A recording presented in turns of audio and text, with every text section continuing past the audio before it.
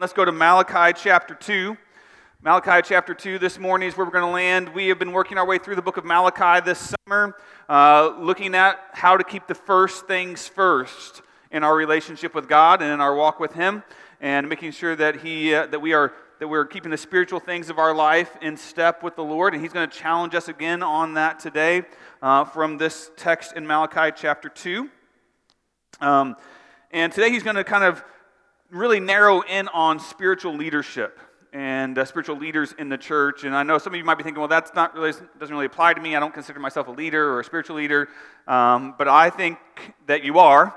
And I think that some of you are going to be in even greater ways than you know right now in the days ahead. And I think God has something for you today from this text. So please don't zone out on me. And let's see what God has for all of us together this morning as we go to Malachi chapter 2, verses 1 through 9.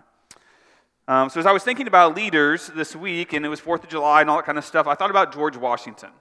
You know, George Washington is perhaps one of the most beloved presidents in all of American history. He, not only because he was the first president, but also because he fulfilled his role with the greatest integrity and intentionality. He's kind of that one that everyone looks to as the example. He knew everything that he did in office would set a precedent for future presidents and just for democracy as a whole, as this new thing was starting up here in America. And so he was called to step into this role where he had to exercise undefined power, both with this balance of resolve and yet restraint, and work all that together in a way that would lead the country well. And he did this in several different ways. I just wrote down some examples. He rejected titles for himself like His Excellency, and chose to go with something a little bit more democratic like Mr. President that we still use to this day. That was set by George Washington himself. He appointed a cabinet of people to advise him and to help him rule in this new era. He made sure that he respected the separation of powers that was set up by the Constitution. But I think the thing that was maybe most impactful, honestly, was the way he left. George Washington chose to step down from the presidency after only 2 terms in office, even though the country was begging him to keep going, because he knew that he was setting a precedent for future presidents that this was not going to be a monarchy. This was not going to be a dictatorship. This was not going to be a lifelong role. This was a role that needed to retain the power at all costs in the role and in the process of serving the people, not in the person. And George Washington understood that calling that he had on himself to step in to lead our country in this way. And that's why he was a primo leader, because he did not compromise that calling when he could have done a big power grab at the beginning of the United States. That same example, that same principle applies to those that God calls to lead His people, to lead His church. He says that to be a steadfast spiritual leader, I cannot compromise my call. To be a steadfast spiritual leader, I cannot compromise my call from the Lord. And He's going to define for us what that looks like in this text in Malachi chapter 2. So take a look at me with verse 1, and we'll dive in this morning. It says, "And now, O priests, this command is for you. If you will not listen, if you will not take it to heart to give honor to my name, says the Lord of hosts, then I will send the curse upon you, and I will curse your blessings. Indeed, I have already cursed them because you do not lay it to heart. Behold, I will rebuke your offspring and spread dung on your faces, the dung of your offerings, and you shall be taken away with it. So shall you know that I have sent this command to you, that my covenant with Levi may stand, says the Lord of hosts." First point this morning is this: steadfast spiritual leaders honor God in their calling. Honor God in their calling. So he starts off here and he's addressing priests. Okay, so let's get some context for that.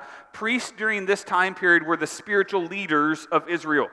Okay, they would be attuned today to like pastors or elders are spiritual leaders of the church. Priests were the spiritual leaders of God's people during this time period.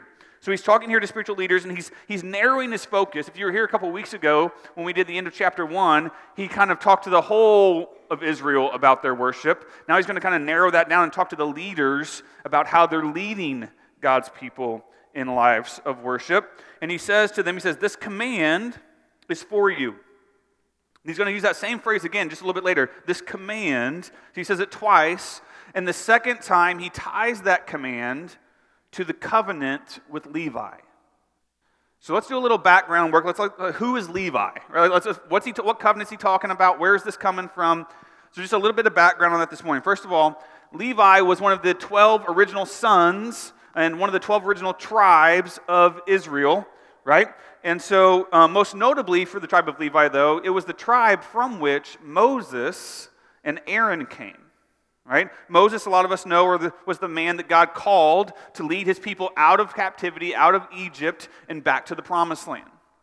What you might not know is that his brother Aaron was called and commanded by God to be the first priest, to be the first high priest. And from that point forward, all of the priests of Israel would come from the clan or the family of Aaron. And therefore they were Levites. And that's what he's referring to here. And so if we fast forward a little bit then to Exodus 32, Moses is up on Mount Sinai. He's getting the Ten Commandments and all the law from God. And he comes down after being up there for a long time to find that Aaron and the people have started worshiping a false god. They've created this golden calf, and they're all sideways and going off the rails. And he takes the tablets and he breaks them, as we've all seen, right? And he destroys. And he's so irate that they're worshiping this false god. And he comes to the entrance to the camp, and in verse 26 he says, "Who is on the Lord's side? Who will defend the Lord? Who will defend the honor of God in his worship?" And it says, "Come to me." And all the sons of Levi gathered around him. Out of all the tribes of Israel, only the sons of Levi came to stand to defend God's honor in worship. And then they went throughout the camp and they executed God's wrath on all those who were engaging in false worship. And then in verse 29 it says, Moses said to the Levites, "Today you have been ordained for the service of the Lord." And this seems to be the start of this covenant that God creates with Levi and the priests. Okay? And it seems that this is the calling that he's referring to here in this section in Malachi as well.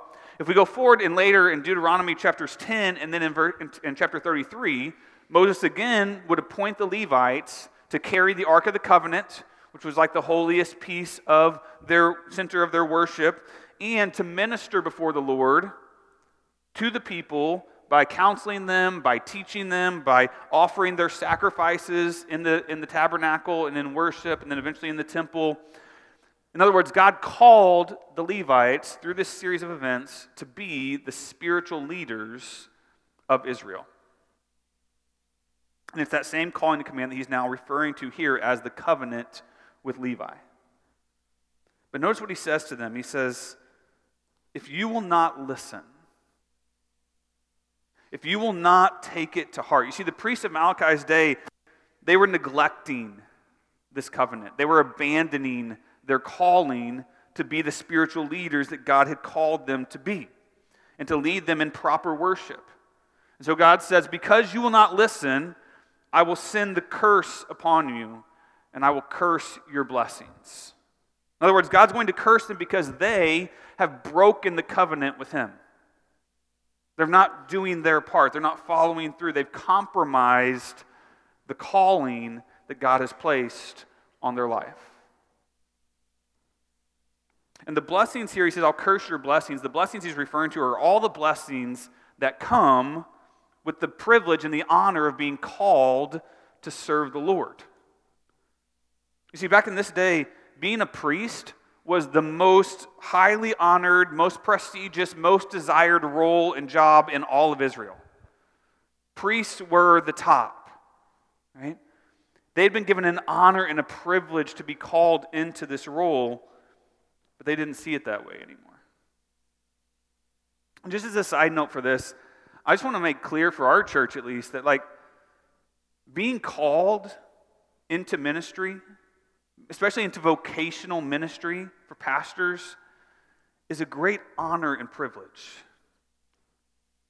So many times I'll have people talk to me about being a pastor and how hard it is and all the difficulty of it and the long hours, and you're always on, you have to carry everyone else's burdens, and you maybe don't get as much pay as others, and all of that is true at times. But I can tell you this, if God has called you to be a pastor, to be an elder, to serve in ministry somewhere, it is the greatest honor and privilege. And we believe that. We say that oftentimes in our staff. Like, it is an honor and privilege to get to serve you and to serve the Lord in this capacity. I get to work for God full time. The rest of y'all have to go to like boring jobs. I get to work for God all the time. The priests had lost their sense of calling and privilege and honor that God had bestowed upon them. And he says, therefore, I will curse your blessings and I will rebuke your offspring. Because they had missed it, they were now leading their next generation to not worship God either. And because they were following in their family's wickedness of this, neglecting their calling, they too would be rebuked. And then he says this, he says, and I'll spread dung on your faces, the dung of your offerings. That's just gross, right? We could just say that. That's gross. And I don't know if he's talking about literally doing that or not, but I know metaphorically, specifically what he's talking about. You see, the priests, when they would do the offerings in the tabernacle or the temple, obviously it's animals, and we all know that animals create dung, but because of all of what it is, they could not touch it. The priests were not allowed to touch that because it would make them unclean. So someone else's job was to get rid of that stuff, so the priest didn't have to touch it. And so God's saying, I'm not just going to have you touch it, I'm going to spread it all over you so that you are unclean. So that you are now unfit to do the job, to do the calling that you've been neglecting. It's his rejection of them. He's disqualifying them. He's even humiliating them because they have abandoned the calling that God has given them to lead his people. And then he says, you shall be taken away with it. That same dung was taken outside of the city and discarded and burned and because it was unclean. Or they had to get it out and away from the people and away from God. He says, just like that, you're going to go. I'm going to send you out of my presence, away from my people. No longer will you have this access to me. No longer will you have this privilege of being with me because you've neglected the calling that I've put on your life. And it all seems really harsh. But look at what he says next. He says, so that my covenant with Levi may stand. See, God's purpose in doing this to the priest, it wasn't to be punished, it wasn't to be punitive or vindictive. He wasn't trying to just really rub their faces in it, so to speak. He was desiring to faithfully uphold the covenant that he had created, that he had made, so that that proper worship could continue. He's calling these wayward priests to task. Saying, you need to step up. You need to step back into the calling that I've given you. God's saying, my worship will continue. This covenant will be fulfilled with you or without you. So you can either repent and get back on board, or you can be removed. Which is it going to be?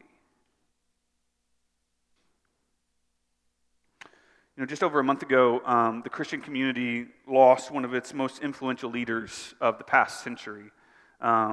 Pastor, author, church planter Timothy Keller, or Tim Keller, passed away. And it was a great loss for the church, for sure. But when we look at his life, when we look at his ministry, he served the Lord so faithfully right up to the very end. Still teaching, still serving, still leading God's church in so many powerful ways. And we could come up, if we had a little conversation this morning, we could come up with a whole list of leaders that would fit that criterion.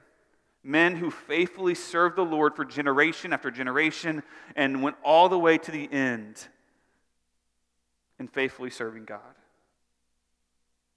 But unfortunately, we could also probably come up with an equally lengthy list of men who burned out and blew up in ministry long before it was time. Sometimes it was due to moral failures. Sometimes it was due to financial indiscretions or abusive leadership or just plain old ego getting in the way. But no matter what the outward failure was, it didn't start there. right? It started in their hearts. It started inward, where they started to neglect the honor of the Lord and the blessing and the privilege of their calling. They started making ministry not about God, but about themselves, and putting themselves at the center. And so you see this warning here, this calling that God has in Malachi chapter 2, it's just as much for today. It applies just as much to spiritual leaders today as it did in Malachi's day. To pastors, to elders. It is God who calls us. God calls pastors. God calls elders. He puts them in their positions of leadership. Let me give you some verses for that. Acts 20:28. It says, "Pay careful attention to yourselves and to all the flock in which the Holy Spirit has made you overseers, to care for the church of God which he obtained with his own blood." See that there? The Holy Spirit made you overseers. God is the one who calls and puts us in positions of spiritual leadership. Another one is Ephesians 4:11. It says, "And it was he, God, who gave some to be apostles, some to be prophets, some to be evangelists, and some to be pastors and teachers." God calls, God equips, God places us in those positions to honor him, to fulfill our calling, not honor ourselves. Now, again, I know many of you are probably sitting there thinking like, okay, that's all great, Micah, but that's not me. I'm not a pastor, I'm not an elder, and that's fine, but I think that there are some in our church that in the days ahead, in the years ahead, God's going to call you to something. He's going to call you to be an elder, or maybe even a pastor. Maybe he's going to call you to be a missionary somewhere. He's going to call you to be our next church planter, and we're going to send you out, and we're going to see another church birthed. He's going to call you to something. Maybe it's even spiritual leadership in our church, to be a small group leader, or to, like, God calls his people to lead in honoring and worshiping him. And so I want to give you just a couple questions to think through, to discern, am I called? Am I called to spiritual leadership in whatever capacity that might look like? All right? 3 things that you need to think about on spiritual leadership. Number 1 is aspiration. Do you aspire to spiritual leadership? Has God put a desire in your heart to serve him and to serve his people in this way? We see this in 1 Timothy 3:1. It says, "The saying is trustworthy. If anyone aspires to the office of overseer, he desires a noble task." If anyone aspires, if anyone desires to do that, he says, God says, that's a good thing. It's a good desire that I have put inside of you. So first, there has to be aspiration, there has to be desire to be a spiritual leader. Secondly, we're looking for affirmation. Affirmation. Do others affirm your calling? Do others look at you and say, yes, I see God working in your life. I see him calling you to this. In 1 Timothy 4:14, Paul says, "Do not neglect the gift you have, which was given you by prophecy, when the council of elders laid their hands on you." So Paul's reminding Timothy, like, hey, remember whenever God called you to be a pastor, and I was there, and the elders were there, and they all affirmed that, and they said, yes, we agree, and they laid their hands on you and prayed for you? That's a great sign that you are on the road to spiritual leadership, is that other spiritual leaders in the church are seeing God work in your life and saying, yes, we affirm God is doing something here. So is there aspiration, is there affirmation, and then thirdly, is there opportunity? Has God opened a door to ministry? When you think about in the Bible about spiritual leaders, right? They didn't go out and create their own opportunities. God opened up the door. He invited them into opportunities that he had for them when they were ready. Abraham, Moses, David, Paul, all of these guys, they didn't go after it themselves. God invited them in. He called them in. He opened the door of opportunity. And so God is the one who calls us, he's the one who equips us, and he's the one who appoints spiritual leaders through these 3 steps: aspiration, affirmation, opportunity. And our job is just to simply humbly receive that calling and seek to walk with God and honor him in it. And so I would challenge you, maybe today, maybe in the months or days or years ahead, be asking the Lord, am I called? Are you calling me to something bigger, something better, something next in terms of spiritual leadership? So steadfast spiritual leaders honor God in their calling. That's the first thing. Number 2, look at verse 5. Verse 5, he goes on, he says, my covenant, this covenant with Levi, right? My covenant with him was one of life and peace, and I gave them to him. It was a covenant of fear, and he feared me. He stood in awe of my name. Point number 2, steadfast spiritual leaders honor God in their hearts. This is so important. This is probably the most important point of the whole day. That they honor God in their hearts.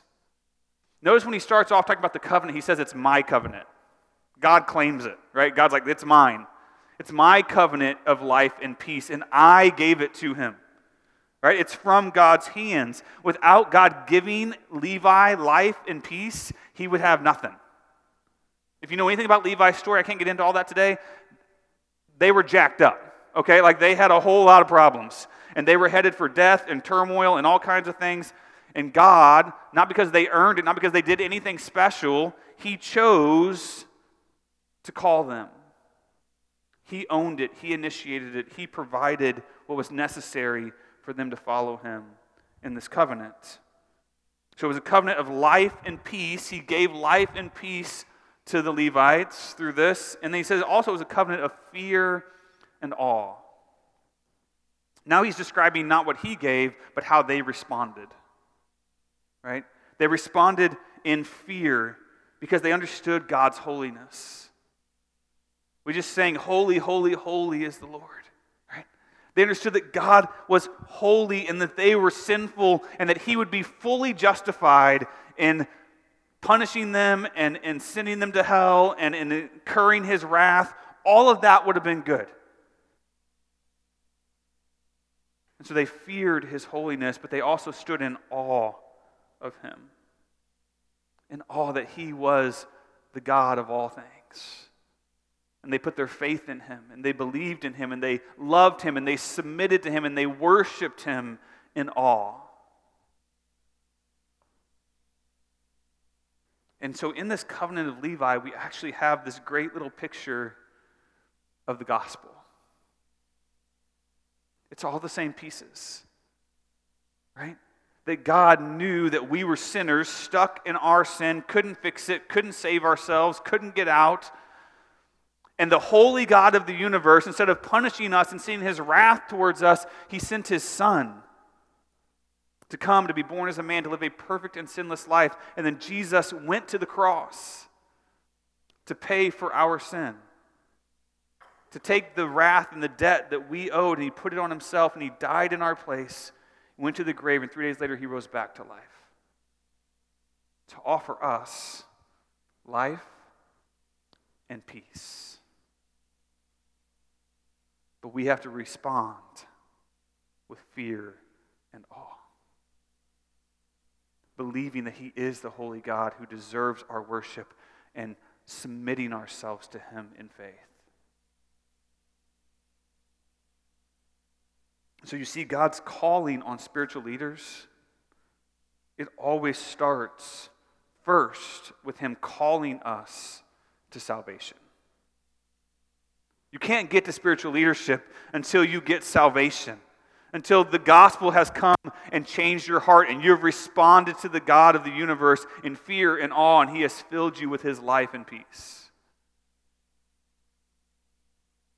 Spiritual leadership doesn't start with competence. It doesn't start with charisma or capacity. When we start with those criteria, we get the wrong spiritual leaders who blow themselves up and blow the church up and leave a streak of spiritual carnage in the wake. And some of you have seen it, some of you have experienced it, some of you have been impacted by it.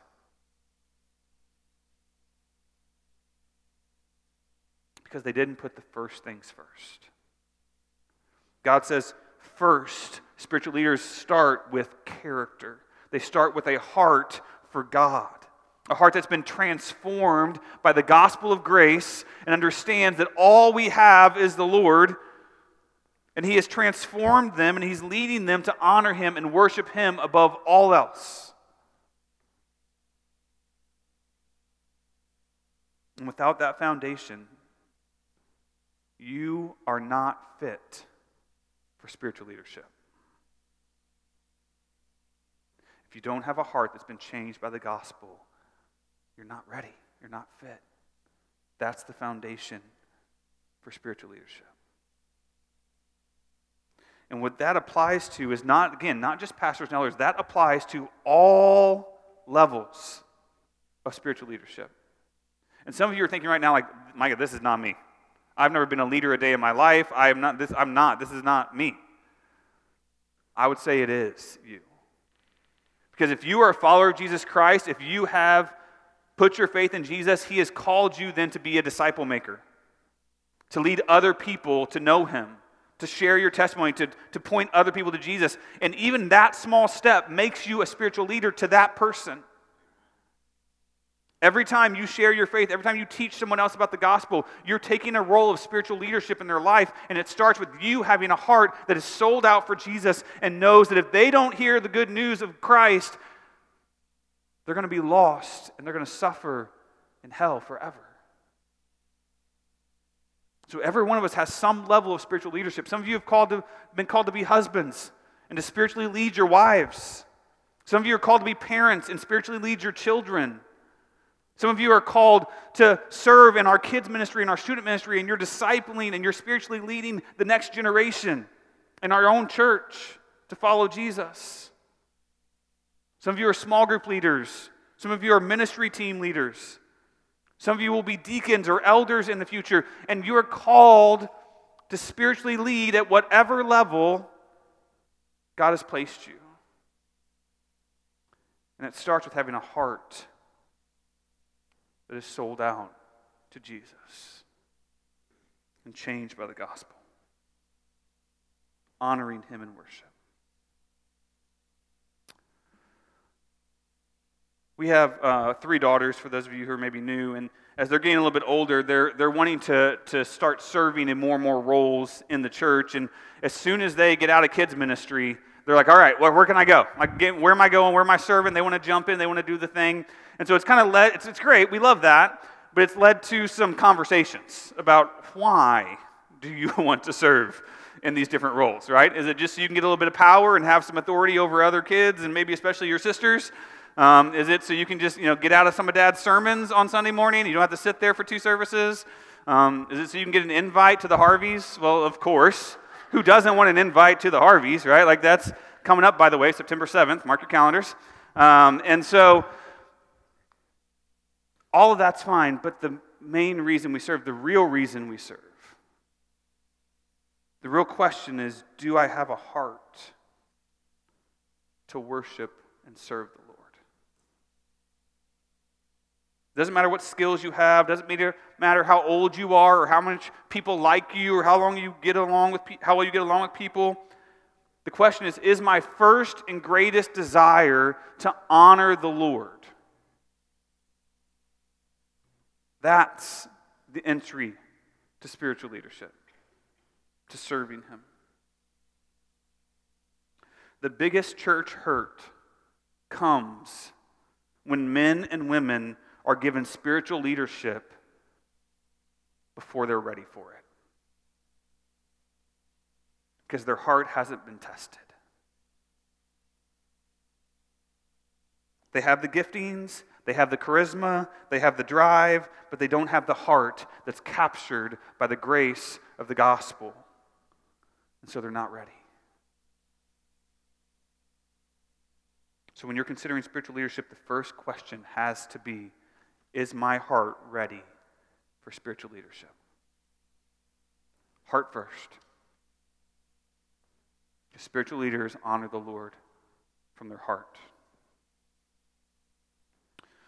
So honor Him in the calling, honor Him in our hearts. And then number 3, look at verse 6. He goes on, he says, true instruction was in His mouth, and no wrong was found on His lips. He walked with me in peace and uprightness, and He turned many from iniquity. For the lips of a priest should guard knowledge, and people should seek instruction from his mouth, for he is the messenger of the Lord of hosts. So he's painting this picture of what a good priest, a good Levite looks like that's functioning in his calling.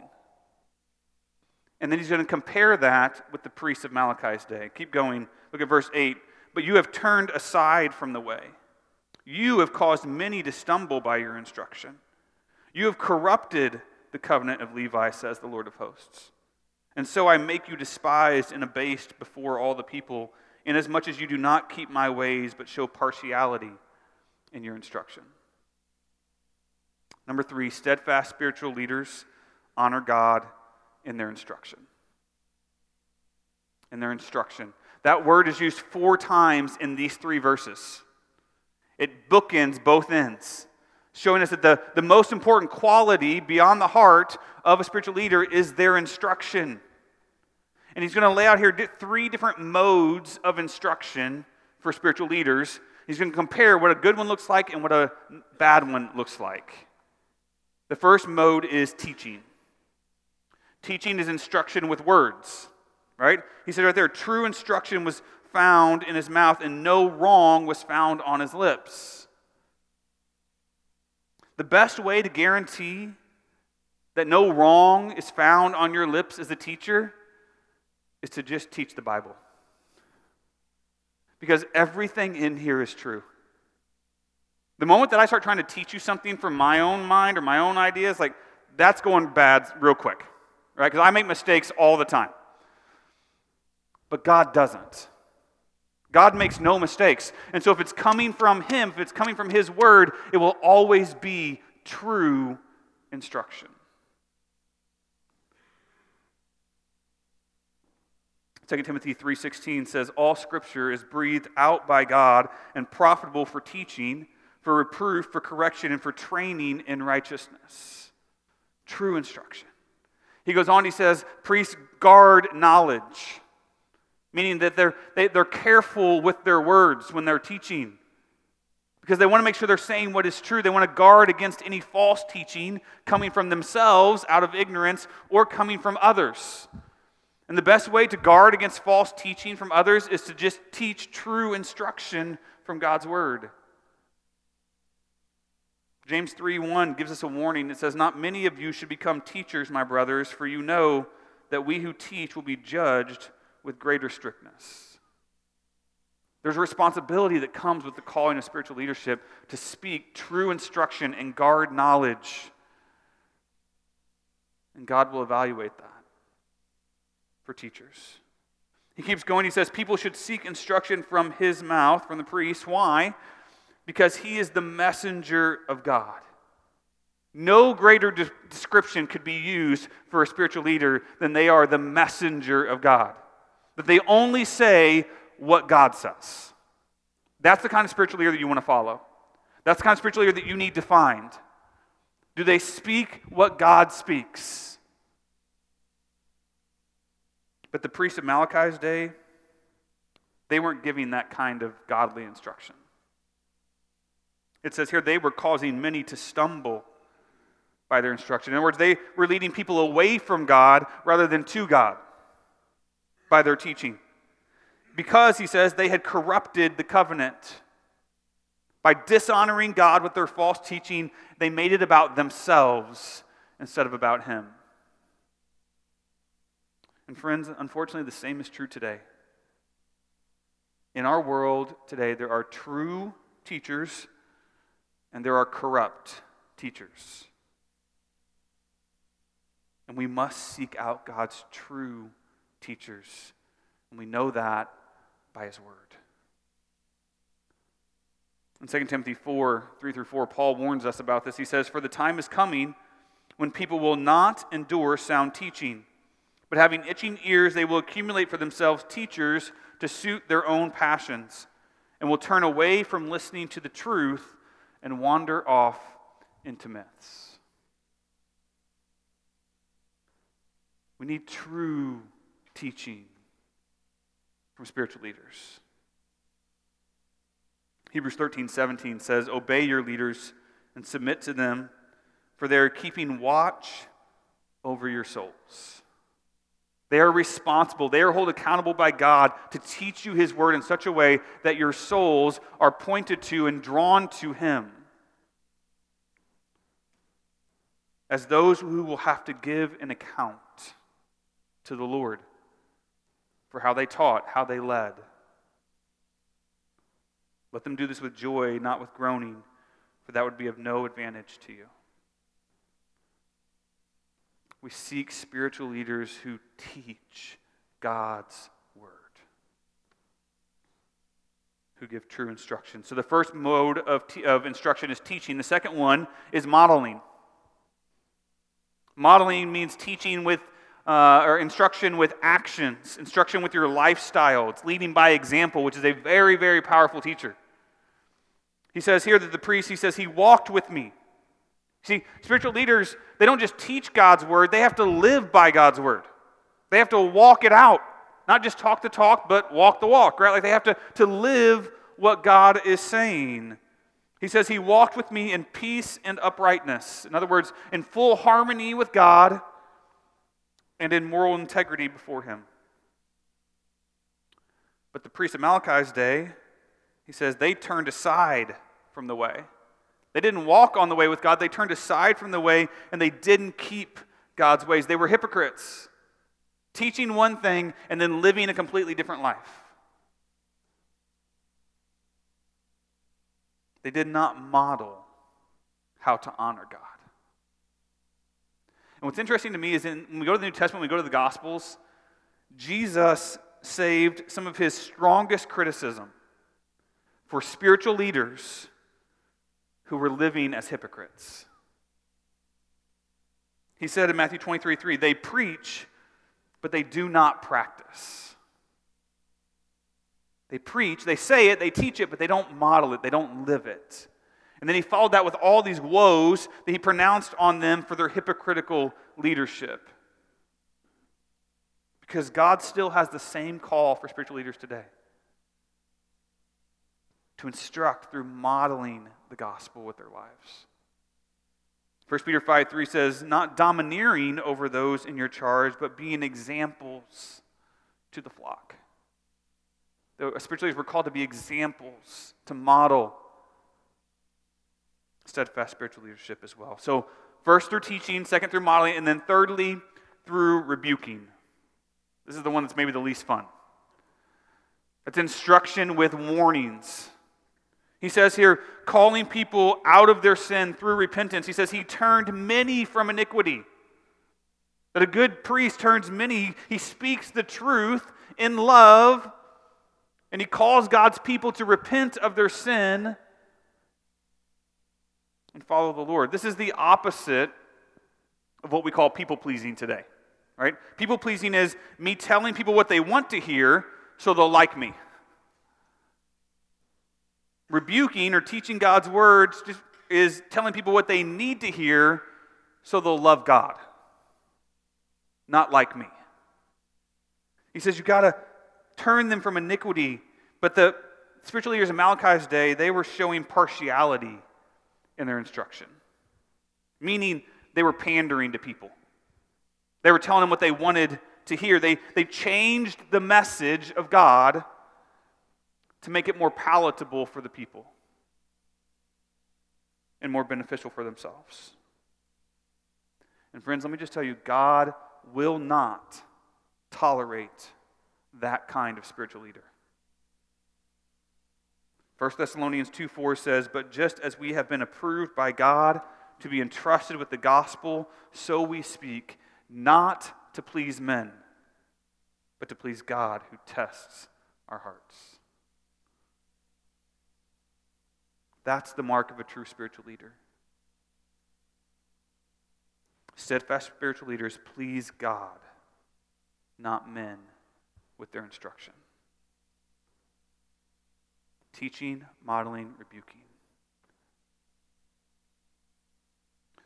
So as you think about your spiritual leadership at whatever level that looks like, whether it's just discipling another person, whether it's your family, whether it's here at church, whether it's a small group, whatever that looks like, am I seeking and giving instruction that honors God? Am I seeking and giving instruction that honors God? Leaders aren't just teachers, they're also learners. And so to be a spiritual leader, I must continually be humble enough to hear from God and then brave enough to speak what God says. That's what instruction looks like. But the goal is always the same: honoring the Lord. So to be a steadfast spiritual leader, I cannot compromise my call. If you're in spiritual leadership, God has called you to that. And He's put that on your life. And there are all kinds of different leaders in our world today. There's charismatic leaders like celebrities and athletes that everyone listens to them and follows them just because they think they're cool or they like them for whatever reason they do. There are transactional leaders like politicians and social media influencers who they'll lead you whatever direction you want to go as long as you give them your vote or give them your money or give them your likes. There's autocratic leaders. The CEOs, the top of the company, they're just driving to the end product and no matter who they run over because they're going to get it done. All different types of leaders, but you know what they all have in common? They're all leading for the same person, for themselves. Spiritual leaders are called to be different. We're not called to lead to honor ourselves. We're called to lead to honor the Lord.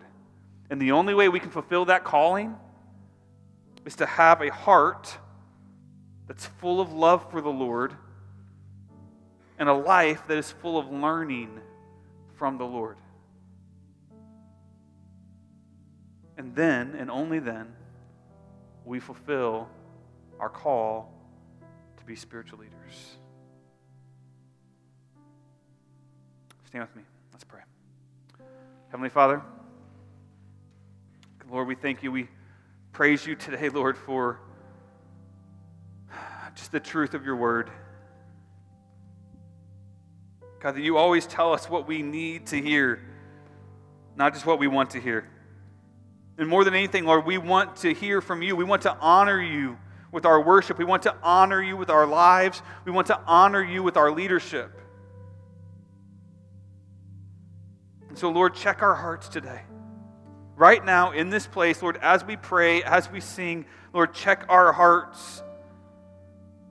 Teach us how to love, how to honor you first, so that we are fit for your service, so that we are fit for spiritual leadership. Lord, we are your servants. Use us for your glory. We give our hearts to you and to your call today. We just pray all this in Christ's name.